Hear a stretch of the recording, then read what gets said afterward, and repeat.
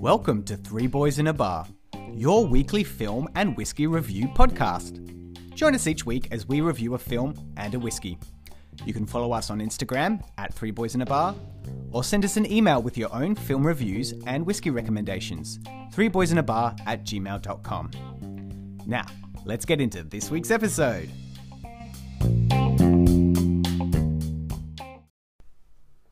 Hey everyone, and welcome back to Three Boys in a Bar for our second episode. Thanks everyone for joining us once again. Three Boys in a Bar, as you know, is the Cinebooze podcast where each week we review a movie and a whiskey. So we're going to jump straight into it, and this week it was Tom's choice to pick the movie. So over to you, Tom. Thanks, Will. Hey guys, how you going? Good. Yes, so as foreshadowed in the last episode, today we are reviewing The Extraction. So barely a year after smashing box office records with Avengers Endgame, the Russo brothers returned this year as producers for The Extraction, which is a visceral action thriller, which has garnered the highest premiere on Netflix to date. The Extraction, it stars Chris Hemsworth. He's this guy called Tyler Rake. He's a private military contractor, grieving from the traumatic loss of his son, and he is sent to Dhaka in Bangladesh to rescue Ovi Mahajan, the son of a drug lord kidnapped by a rival to his father's criminal empire. After ruthlessly dispatching Ovi's captors, Tyler faces the dauntless task of evading gangsters, cops and the military, and even Saju, Ovi's bodyguard, to bring Ovi to safety. I thought this was... I chose this movie because I'm a huge action movie buff. I'm a huge fan of the Raid films and of the John Wick franchise, and that is why I decided I had to select Extraction as this week's episode, and it was a fantastic movie. Its strongest point are its action scenes. I think the outdoor scenes perfectly capture the claustrophobia of the dense urban sprawl in lockdown. I think the weakest part of it is the writing in the film. I think we're given enough of a backstory to Tyler's character, but I think all his dialogue just gives him enough to progress the plot. But I would say that Chris Hemsworth has a presence in this film, and he is fully committed to playing the physically demanding role of his character. I think I'm going to butcher this name here, but I thought Rudrask Jaswal did a fantastic job as Ovi, but I don't think the script gave him a lot of work to do. He was probably best introduced in the earlier scenes as just a kid, but I think by the time the action starts, he really doesn't have much of a role except to follow Chris Hemsworth around. But I would have to say that I thought Randeep Hooda really nails it as Saju, Ovi's bodyguard. He is tasked with rescuing Ovi out of fear for his family's safety, and his scenes with his wife Neza, played by Bollywood actress Neha Mahajan, is the most emotionally arresting part of the film. As I said, the key part of this movie is the action sequences, and they are absolutely fantastic. The director is Sam Hargrave, who has had a prolific career in stunt work. He was Chris Evans' stunt double in the Captain America movies, and he was also stunt coordinator for numerous other films in the Marvel Cinematic Universe. If you enjoyed that epic fist fight in Atomic Blonde, Sam Hargrave is the guy that you should thank for that. And he's also recently taken on the role as second unit director for the last two Avengers movies. So for him to now be in the front and center as director, his debut was an impressive feat of fistfights, bullets, and explosions. I thought it was just a great movie. He's done a fantastic job. There is one particular action sequence. It's an 11-minute. It's made to look like a tracking shot, a single tracking shot, but I thought it had some impressive camera work and some really tight editing. So overall, I'd say it was. I'd say that Sam Hargrave definitely joins the ranks of Chad Stahelski and Gareth Evans of the Raid movies and the John Wick movies, and I reckon we have a new director who is just as capable of making really exciting visceral experiences. And that's me. Cool. So, Marco, what did you think of this movie? Look, there is no doubt that Extraction is a visceral and breakneck-paced action film, which usually is completely in my wheelhouse, and I love the first two John Wick films. Like, even harkening back to the days of the Matrix, which is obviously there's the action, there's the intellectual side of that, but we won't go into that. But Extraction for me was not the full package. For me, the story was a little bit shallow and didn't really have any emotional depth until about maybe halfway through the film, when Ovi and Tyler have quite an intimate exchange, albeit not exactly the best written sequence in the film. But it is nice to see Chris Hemsworth doing something other than his Thor larrikin comedic role, and it's nice also to have an Australian character played by an Australian in an American produced film, which I think we all need right now. But yeah, technically this film was quite phenomenal, especially the 12-minute one, in quotes, one shot was technically very impressive. I personally hate one shots. I do not enjoy them, even though I know that they are incredibly difficult to pull off. They are, for me, it becomes a game of find where they cut, which I don't like it. And that's, maybe it's the burden of knowledge, maybe it's not, maybe I can't get away from that. But they should definitely be applauded for the effort they went to for those sequences, because they technically were phenomenal. But yeah, I think it does sort of harken back to the Chad Stahelski's of John Wick fame and all that sort of thing, where a stunt actor come stunt coordinator has now made the jump into directing, and I think it's a passable attempt. I think as far as an action film goes, it'll tick all the boxes for action fans. It has amazing fist fights, gunplay, explosions, car chases, whatever the 12-year-old boy inside you really wants. So yeah, no, it was a good, interesting choice. Not one that I think I would have chosen to watch myself, but I'm glad that you sort of flung it our way, Tom. What did you think, Will? All right. Okay, so guys, I'm thinking this movie is basically James Bond meets Lion. So, I'm getting a lot of action with this kind of thing thrown in there to try and make us really connect to the movie and to the characters. So it's an action movie with a story that I think we've kind of seen before. So for me, story-wise, it's not doing anything new. But I think it does a lot of things that I hadn't seen before. And one of the things which you alluded to, Marco, was this... for me, it was... Okay, it might have been produced by Netflix, but it's very much like an Australian co-prod with India. So they shot in India and Thailand for the Bangladesh scenes, but Australia and India. And obviously India is a big film market. And I think it's really exciting to see so much kind of collaboration between the film nations. So anyway, so I did and so I felt that I was seeing something fresh from that perspective, an action movie set in these foreign, quite exotic locations with the Australian actor and quite a multinational cast. So I thought that was absolutely to be applauded.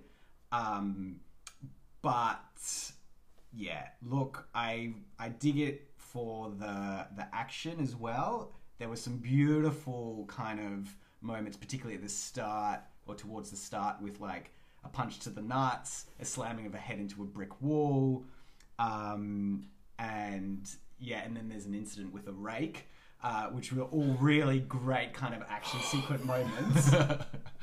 I then felt that the kind of emotional, it felt like a subplot, thrown in there to make it make sense.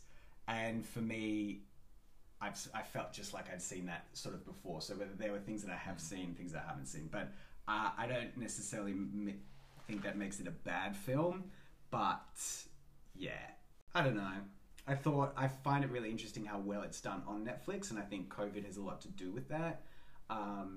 And I think Netflix have been really, because normally they're pretty tight with their viewership and how many people are watching what, but they've actually come out and said this is doing as well as it is. So there's obviously a lot in there for people to enjoy, particularly while locked down. and all the stunts and stuff are pretty top end. So yeah, for me, it didn't really tickle my bones, but I thought, this is why we all love film, because it's so subjective. So that was me.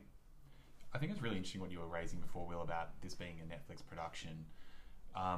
One of the things that struck me was that if this had been a studio tentpole, or if this was a studio-backed film, it could have been a very different kind of movie, because if it was going to go to a cinema, they would have been wanting to produce the film in such a way that would have maximised box office takings. But since it was Netflix and it was going to go straight to it was going to go straight to digital distribution, I think it's meant that the Russo brothers had a bit more latitude to create a more ambitious project like this one. And I certainly think the locations are worth, I think there's some really beautiful cinematic shots of these locations, and even, Thailand standing in for Bangladesh, I think you really get a sense of the exotic nature of, and even the small glimpse we get of Australia really kind of highlights, a particular part of the Australian landscape that's beautiful and stunning. So I think there is a lot to like about what Netflix have done by creating something using these predominantly two cultures and shooting here that, perhaps would have been more limited or not on the cards for a bigger studio. It is interesting though, the film does kind of go back to what used to be the trope back in the 60s and 70s, where it's the white man comes and saves someone from a different nationality, a lower socioeconomic country, so to speak. And it's interesting that this film doesn't seem to have got any backlash from that at all. Not saying that it should, but in a lot of ways, it's a white protagonist going into a foreign country to save a foreigner from that country as well, which is not something we haven't seen before. But the fact that it seems to have been treated in such a way that it is widely accepted and is actually garnering its success is great to see. It's great to see the breaking down of those barriers. It would be nicer to see maybe some of the Indian actors and stepping out of the Bollywood formula and into more of that westernized Hollywood action hero kind of thing. I mean, the thought process is it's great to see an Australian actor playing an Australian soldier and performing in what is a passable film. But it would also be nicer to promote different cultures rather than having that whole white savior. Yeah, I read an article, and I don't often do this, reading films or reviews of films, but I was particularly interested because we were reviewing this one, and somebody had made reference to this white savior idea, and maybe because I'm white, it was absolutely not in my consciousness at all. And look, maybe there is absolutely something in that, and Marco, I think your point is right that, where do we go in terms of typecasting and stereocasting? But I actually was really pleased in terms of what I think the film did really well was that it felt like a really international cast. And I think absolutely your point, Tom, at the very start was that Hemsworth is really committed to the role. And, even if, I personally thought I'd seen the story before, it was a bit hackneyed at times, I actually thought the multicultural element of it, that to me was actually really exciting because I felt like that was something new to my screen. So yeah, I think there's a lot to love about it. Oh, and I'm not denying this is not an original film by any regard. It's very typically a B grade action movie, but just done with some really nifty stunt work, and some really good close up camera work. I was strongly reminded of the Raid movies especially in that first action scene. Absolutely. Very claustrophobic. Yeah. Very. All right, I'm going to have to claim ignorance. The Raid movies, tell me. Never seen them. Fantastic movies. They're Indonesian. Directed by a Welshman called Gareth Evans, who was this guy who started his career in England, ultimately went over to Indonesia and did a documentary on the martial art called Merantau, and there he met some of world champions in that martial art. One of them being the lead actor of The Raid and the Raid 2, and he wasn't able to was actually intending to make The Raid 2 as his first film, but then that didn't do. But then because it was so ambitious, he made like another film, and that was basically The Raid Redemption, and then that did so well that he was then able to garner the funding to make the second. Yeah, right. Really great films. And The Raid it's effectively one guy's going into a tower complex and has to reach the top. A reverse platform situation. In a nutshell, yeah. Well.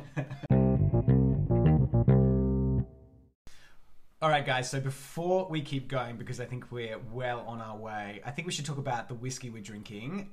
So, Marco, this was your choice. Tell us, what are we drinking? And, yeah, go for it. So, this week I chose a beautiful single malt scotch called the Balvenie Doublewood, 12 years. It's actually, as the name kind of suggests, it is distilled in 2 casks. It starts off in American oak, and then right at the end of the process, it's transferred into a Spanish oak that was previously used for sherry.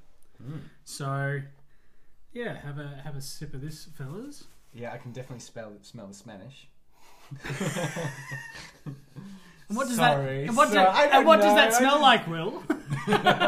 Delicious. I don't really want to kick off our second episode by insulting an entire nation. But it's a wow, beautiful it's whiskey. Lighter than I expected, perhaps. Quite sharp It's at lingering. the start, which I like, and a little bit of smokiness too.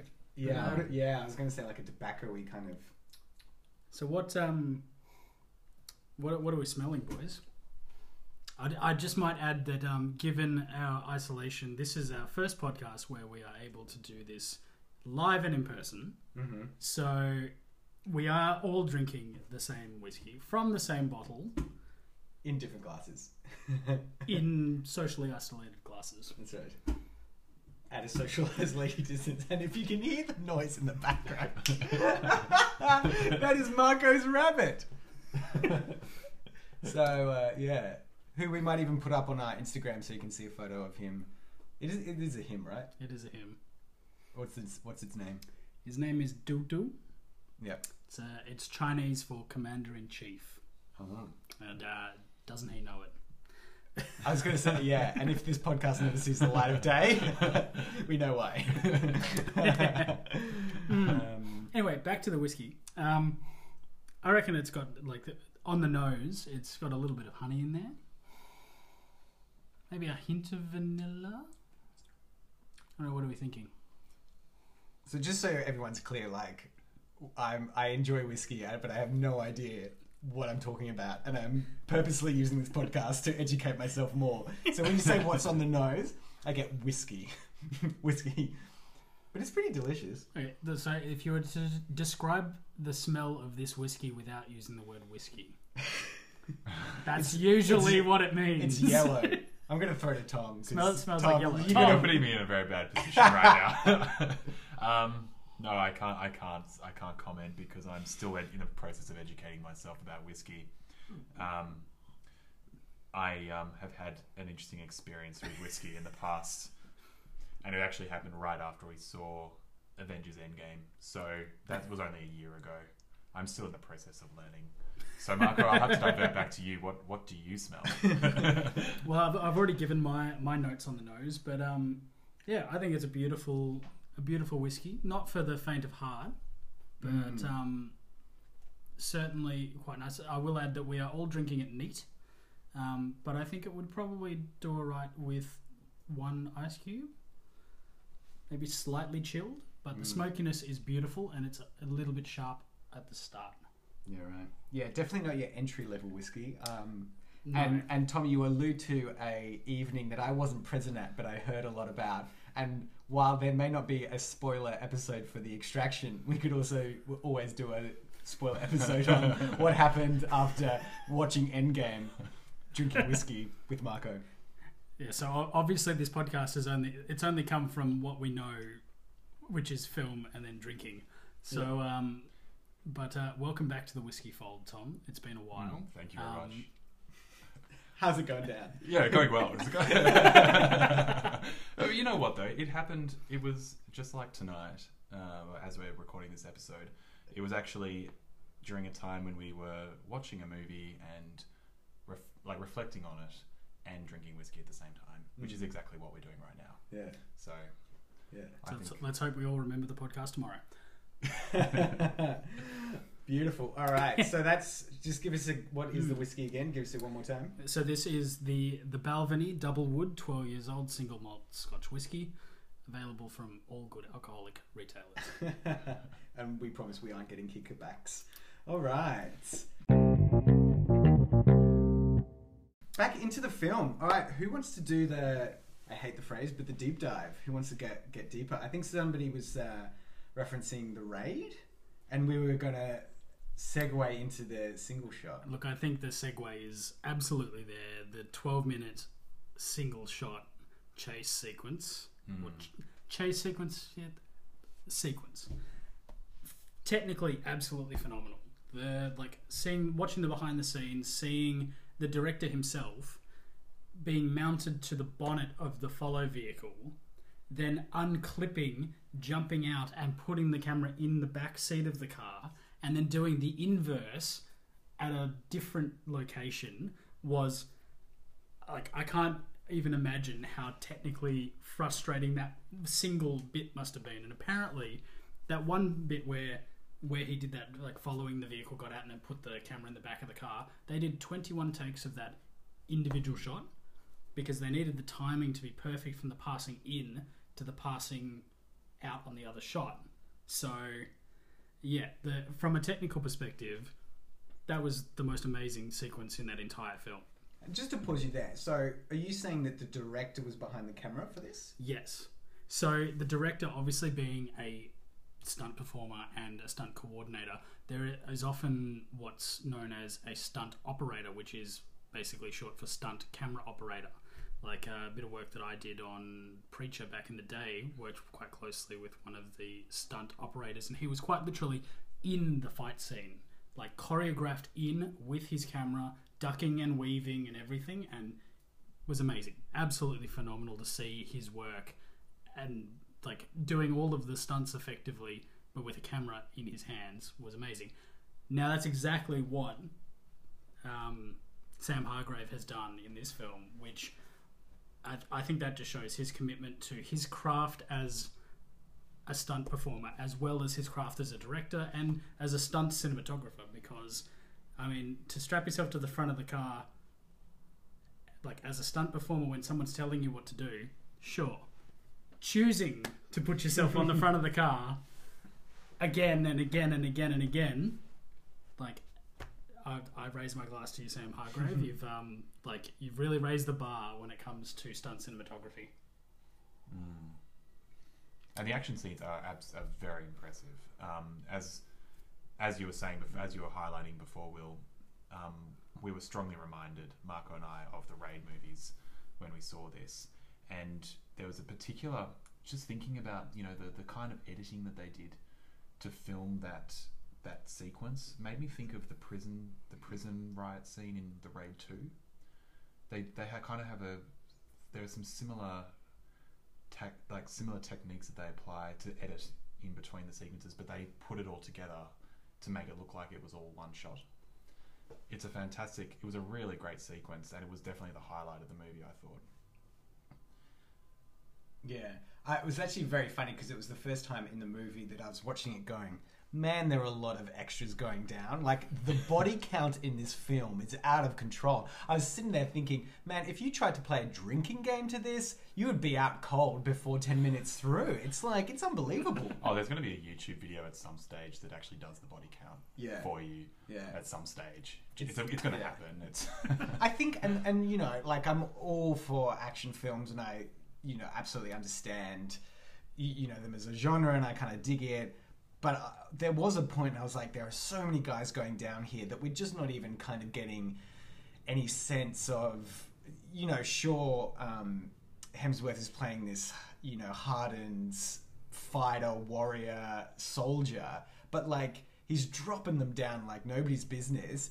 And then, we get the odd kind of teary scene where he's like, oh, if you know what I've done, it's tormenting me, and You look more like a Brad.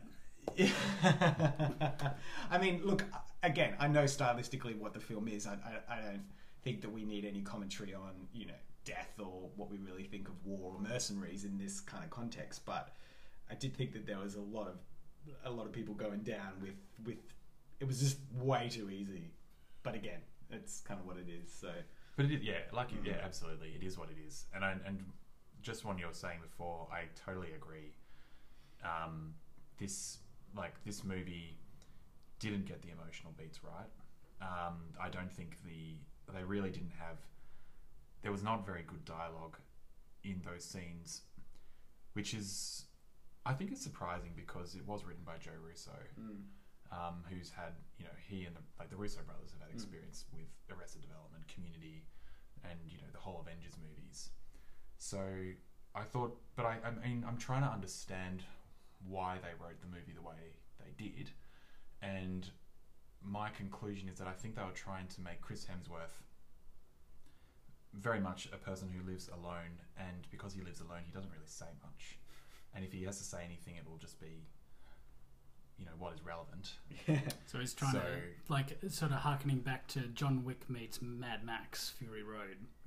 And I mean the stoic protagonist, I guess. Exactly. And I think this is where I found Ovi's character to be really interesting, because I think there was a lot to there's definitely, some people could say that there's a lot to go.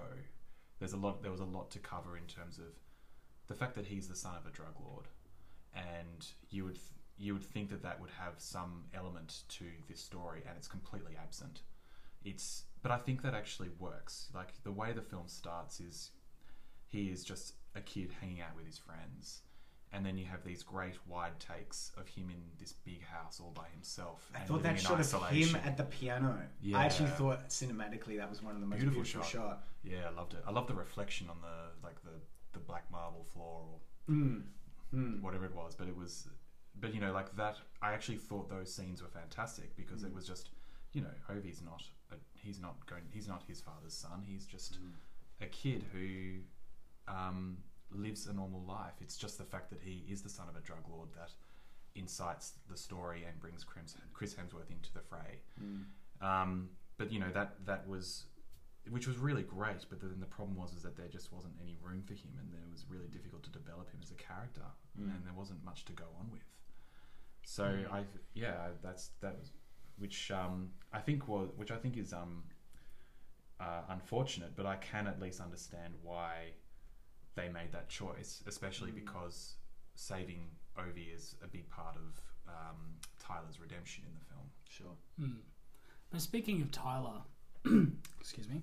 But speaking of Tyler, as a protagonist, I don't think he really even remotely hit his stride until everything went pear-shaped in The Extraction. For me, his character arc of just being, I do this because I don't care about my life. If he doesn't care about his life so much, why does he even bother doing the jobs? Like, it's like the driving force for him to even do the jobs in the first place just didn't seem to be there for me. I mean, like, he's drinking himself into a stupor. He's hocked up on pain meds in the middle of the outback with his other mates, and that's it. And he gets hired from time to time by this group that unfortunately we never learn more about, because I actually thought that the group dynamic could have been really interesting. Side note, the sniper character whose name eludes me was actually played by Sam Hargrave. Oh, is that right? That is right.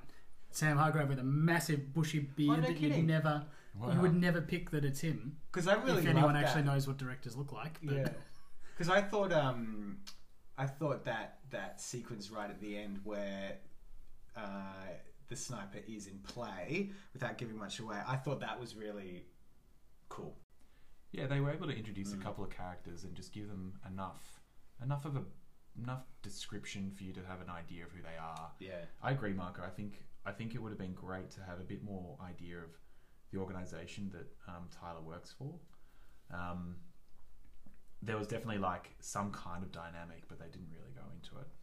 Yeah, like all these relationships that he's clearly he's clearly worked with these people before. He knows them well because, I mean, again, I don't remember the character's name because realistically she wasn't super important to the plot, but her coming to get him at the very start of the film, there's concern, there's...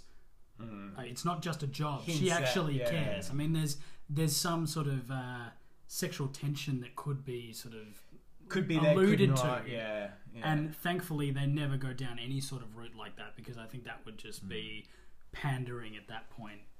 That's very James Bond. I thought that was the bit that it really deviated from that thing. Absolutely. Yeah. But the fact that they had a relationship of some kind where she definitely cared about him, but not enough to actually, help him out of his issues, rather than just hiring him for a job. It's like I wanted to know more about that more than the extraction that actually happened afterwards.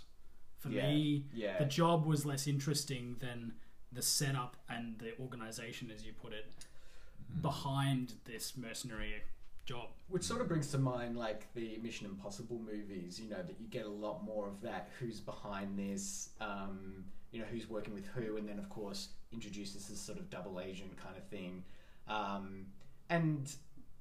We don't learn a lot about the group, but as we've learnt, there is a sequel in the works, so who knows? We may learn a bit more. Much to my chagrin. Well, look, without giving too much away, I did think that Chris Hemsworth ends up looking a little bit like Jim Caviezel in Passion of the Christ right at the end. So the fact that No, that's not a spoiler. That's like literally revealed at the very first scene of the movie, which is an interesting flashback. Yeah, and like I think two things that I do always find interesting. One is showing the end right at the start of the film, so as a viewer you kind of get that sense of where you're going. And what as a technique that adds or detracts to the film watching experience, to a film generally. Then the other flashbacks we obviously get right throughout the film, which alludes to Tyler's past. And like for me, again, that went into the sort of slightly more hammy element of the storytelling, particularly with the unfocused and then coming into focus of what the memory was. But just as storytelling techniques, both those things, one, the showing the end right at the beginning of the film, and then those flashbacks for the character that trying to imbue this kind of emotional rationality for his actions, and whether they really worked. I think the emotional flashback is a bit of a dated trope at this point, and I think that it was a necessary one for this film because this film was not interested in really exploring his mental state and his the actions that he takes because of that. So the flashbacks are a good way for a lot of people to get the backstory without getting the meat.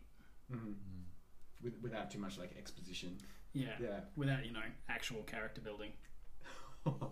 And Tom, what about the, I guess, technique or the of showing the end of the film at the start? I actually don't think it worked. I think I think you had to. They had to hook you in somehow, and in that respect, it did its job. But like, I think by the when you watch that first shot, you kind of already have an idea of what's going to happen to him. So it kind of takes the tension away a little bit, I thought. So I wouldn't say it necessarily worked.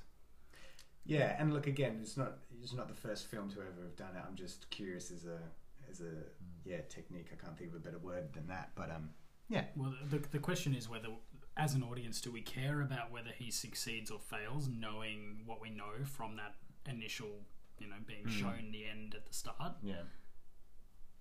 I feel like we don't really, as much as I'm going to butcher this as well. Rudraksh Jaswal, playing Ovi, did a good job in the character that he was given. I don't think that ultimately, myself as the audience, didn't really care too much about him as a character. So whether Rake succeeded or failed didn't really matter in the end. So showing what happens at the end, at the start, doesn't change the stakes at all. I think in terms of In emotional... my view. Sorry, Will. No, you go. I was going to say, like, in terms of emotional investment, what did you think of Saju? I actually thought that was the most interesting part of the film, particularly in the terms of the story, because there was the sense of whose side is he on. And I think because of also his relationship to his family, he was being pulled in a lot of different directions. So that as a storyline, if you like, I found that really interesting to watch. And yes, I didn't know where he sat in relationship to, you know, both the other protagonists, the kid or Tyler. So yeah, I thought that was interesting and really new. And the fact that he was, fell into numerous categories of good guy, bad guy, all this sort of stuff. And that it left me as a viewer guessing who he was and pretty unsure. So even the way it resolves, and without giving too much away, I thought him as a character was the most interesting because of that fact. Well, that begs the question, should Saju have been the protagonist? It would have made for a more interesting story, I thought. Would the movie have sold? Would the movie have sold as much? Look, you've got the beauty of Chris Hemsworth, because he is a beautiful man, or the emotional journey that Saju goes through, and the beautiful performance from Randeep Hooda. Brilliant. And also, obviously, just like Hemsworth, doing his own stunts in like the major fight scenes as well, which is no small feat, which takes months of training to get to that level. And someone like Hemsworth, who has clearly worked on like the Marvel films, has done action films since the day he popped out of the womb. He held his own against that, and I agree. I feel like it would have been a much more interesting film if we followed Saju and followed his arc more. Is there a better action actor than Hemsworth right now? Because for all we're saying and for all I'm kind of poo-pooing it, I can't help think though that he carries the film for many different reasons, and I can't fault the guy for having the career and for playing this role as he does, because I think he, you know, you say he's a beautiful man, he's an absolute unit, he's 100% committed, as you said earlier, Tom, and I think for all I might talk about story, I think no one could be disappointed in Hemsworth as an action hero. Undoubtedly. Absolutely not. I mean, he is easily the most marketable action talent actor. And it is it's a difficult position to be in, because he's clearly a traumatized individual, and I think him not having a lot to say is part of that. And so he has... Tom speaking to the character, not to Chris Hemsworth. I'm speaking to the character of Tyler Rake. But you know, Chris Hemsworth really just, I think really he's clearly a ruthless individual, brooding and haunted, and I think that was really all Chris Hemsworth needed to do, and he did that really well. And look, the one scene in particular where I feel like there is a emotional depth to his character, and indeed the character of the child, he really has the acting chops to go there. Like I actually have a lot of respect for him, because I mean he's charging around, you know, slinging guns and all the rest of it for the majority of this film, and then in this one particular moment, really, you know, as an actor, respect, because it absolutely does everything he needs to do without overplaying it. And even though there may be some hammy dialogue or hammy setups throughout it, I absolutely 100% believe him in that moment. So, you know, for all I, you know, can say against the story, if I like, I think, you know, he delivers absolutely what we would expect, and an audience loves to watch in this kind of film, including this one moment where there's, you know, the backstory comes into, you know, the main storyline, and we kind of get what we need to get out of the character. So I think, gentlemen, now it comes to the scores that we gave this film. So I think we need to go in reverse order. We need to finish with Tom. So we'll hear your score last. Will, how did you score this? So here at Three Boys in a Bar, we have quite a simple scoring system. out of 5 for story, performance, direction, and technical, for an overall maximum of 20. So, Will. All right. Well, I've spoken a lot this episode about the story, so I'm going to give it a 3 because I thought while we didn't say anything new, it did what it did for an action film, and I'll leave it there. Performances, as we were just talking about Chris Hemsworth, I think it was definitely passable, so I'm giving another 3. The direction, yeah, it ticked all the boxes. It was really solid, so I'm just going to go with 3 again. And look, I gave the technical 4 because I just thought we've talked quite a bit about the action, and it really did take the notch up. And I didn't touch on it before, but I do want to make mention of, in that 12-minute single shot scene, there was no underscoring, and it was purely sound effects, which I thought was really cool. And so as a standout technical feature, I thought the score or the sound effects and the Foley in that particular sequence was really great and really strong. So that gives me, what's that? 3, 6, 10, 13 out of 20. Thanks, Will. Well, so yeah, much the same for me. Story, I wasn't quite willing to give it quite as high as Will did. I gave it a 2. I thought it had some interesting elements, but I think ultimately the emotional sort of investment that I had was very minimal for the characters for at least 2/3 of the film. The story itself was passable as an action film often stories are, but yep, performance-wise, gave it a 3. I thought Hemsworth was phenomenal. I thought Randeep Hooda was phenomenal as well. Once again, Rudraksh Jaswal as Ovi was good for a child actor, not phenomenal. And also, is it David Harbour as well? Was a good little cameo in there, which we haven't mentioned, but for very good reason. But performances, a 3. Direction, I also gave a 3. I thought the action sequences couldn't be faulted, which is exactly what you would expect from a stunt coordinator come director. So that was great. And in terms of the technical, I gave it a 5. Got to go back to the 12-minute one shot. You can't do that without being technically perfect, and I think they nailed that sequence, which gives me a score of 13 out of 20. So I'm actually I think my scoring is very similar to Will, except for one area. In the writing, I gave it a 3. I thought the dialogue was unfortunately not very strong. But I think in terms of how the plot progressed, I think it was fine. It was a good effort. So I'm giving that a 3. The performances, I'm also giving a 3. I thought Chris Hemsworth did a really good job. I think I think all the performances were great, and it was really great to just see a really good, well-rounded cast of Australian and Indian actors in this film. It was really refreshing and really great to see some of the talent that I wouldn't otherwise see in a movie. So I'm giving that a 3. Again, I think the dialogue didn't give a lot of the actors a lot of work to do, but they did the best they could, and I can't fault them for that. I think they all did really well. Directing, I'm going to give it a 4 because I think Sam Hargrave had a really difficult job of being he was the director of this film for a feature film debut. He's done a masterful job, and as stunt coordinator, it was a really well choreographed movie. Some really exciting action sequences, and really at the end of the day, this is an action movie, and that was what he set out to do, to make the best action movie possible, and I think he did a great job. So I'm giving that a 4. And then finally on the technical side, I'm also giving it a 4.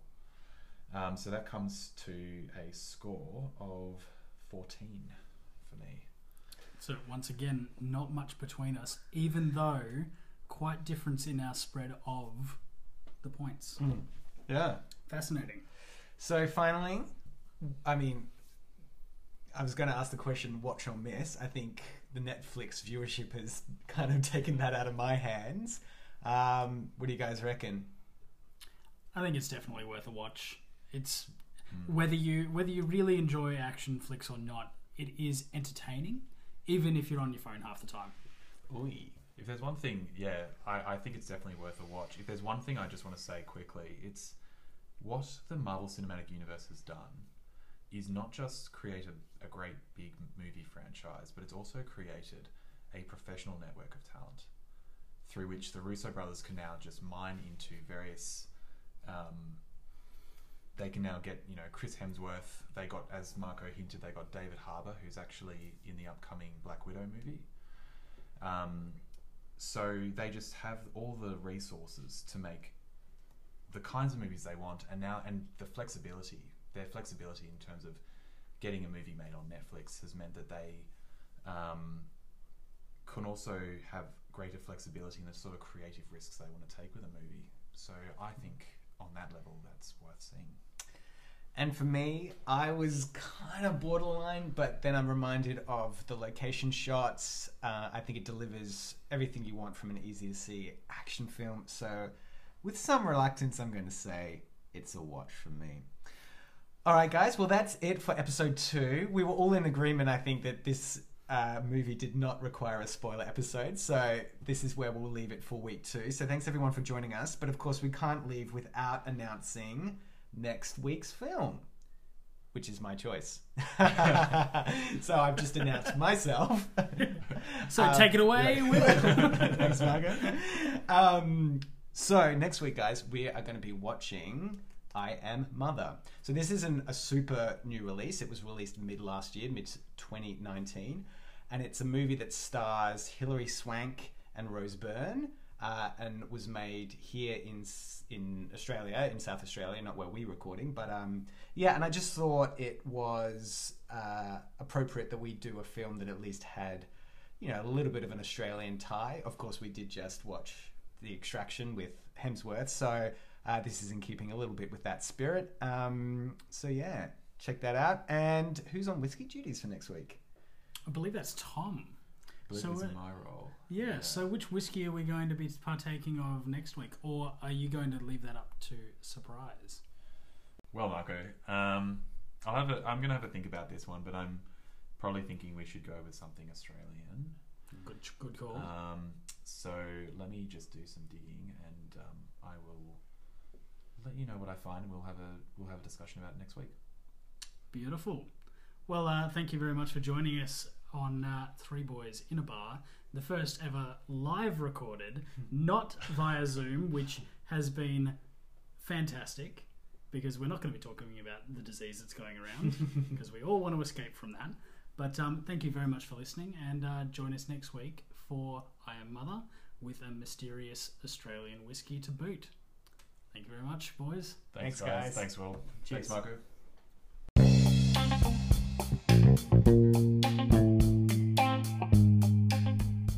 Hey, thanks for listening to Three Boys in a Bar. If you liked this podcast, please subscribe, rate, and review.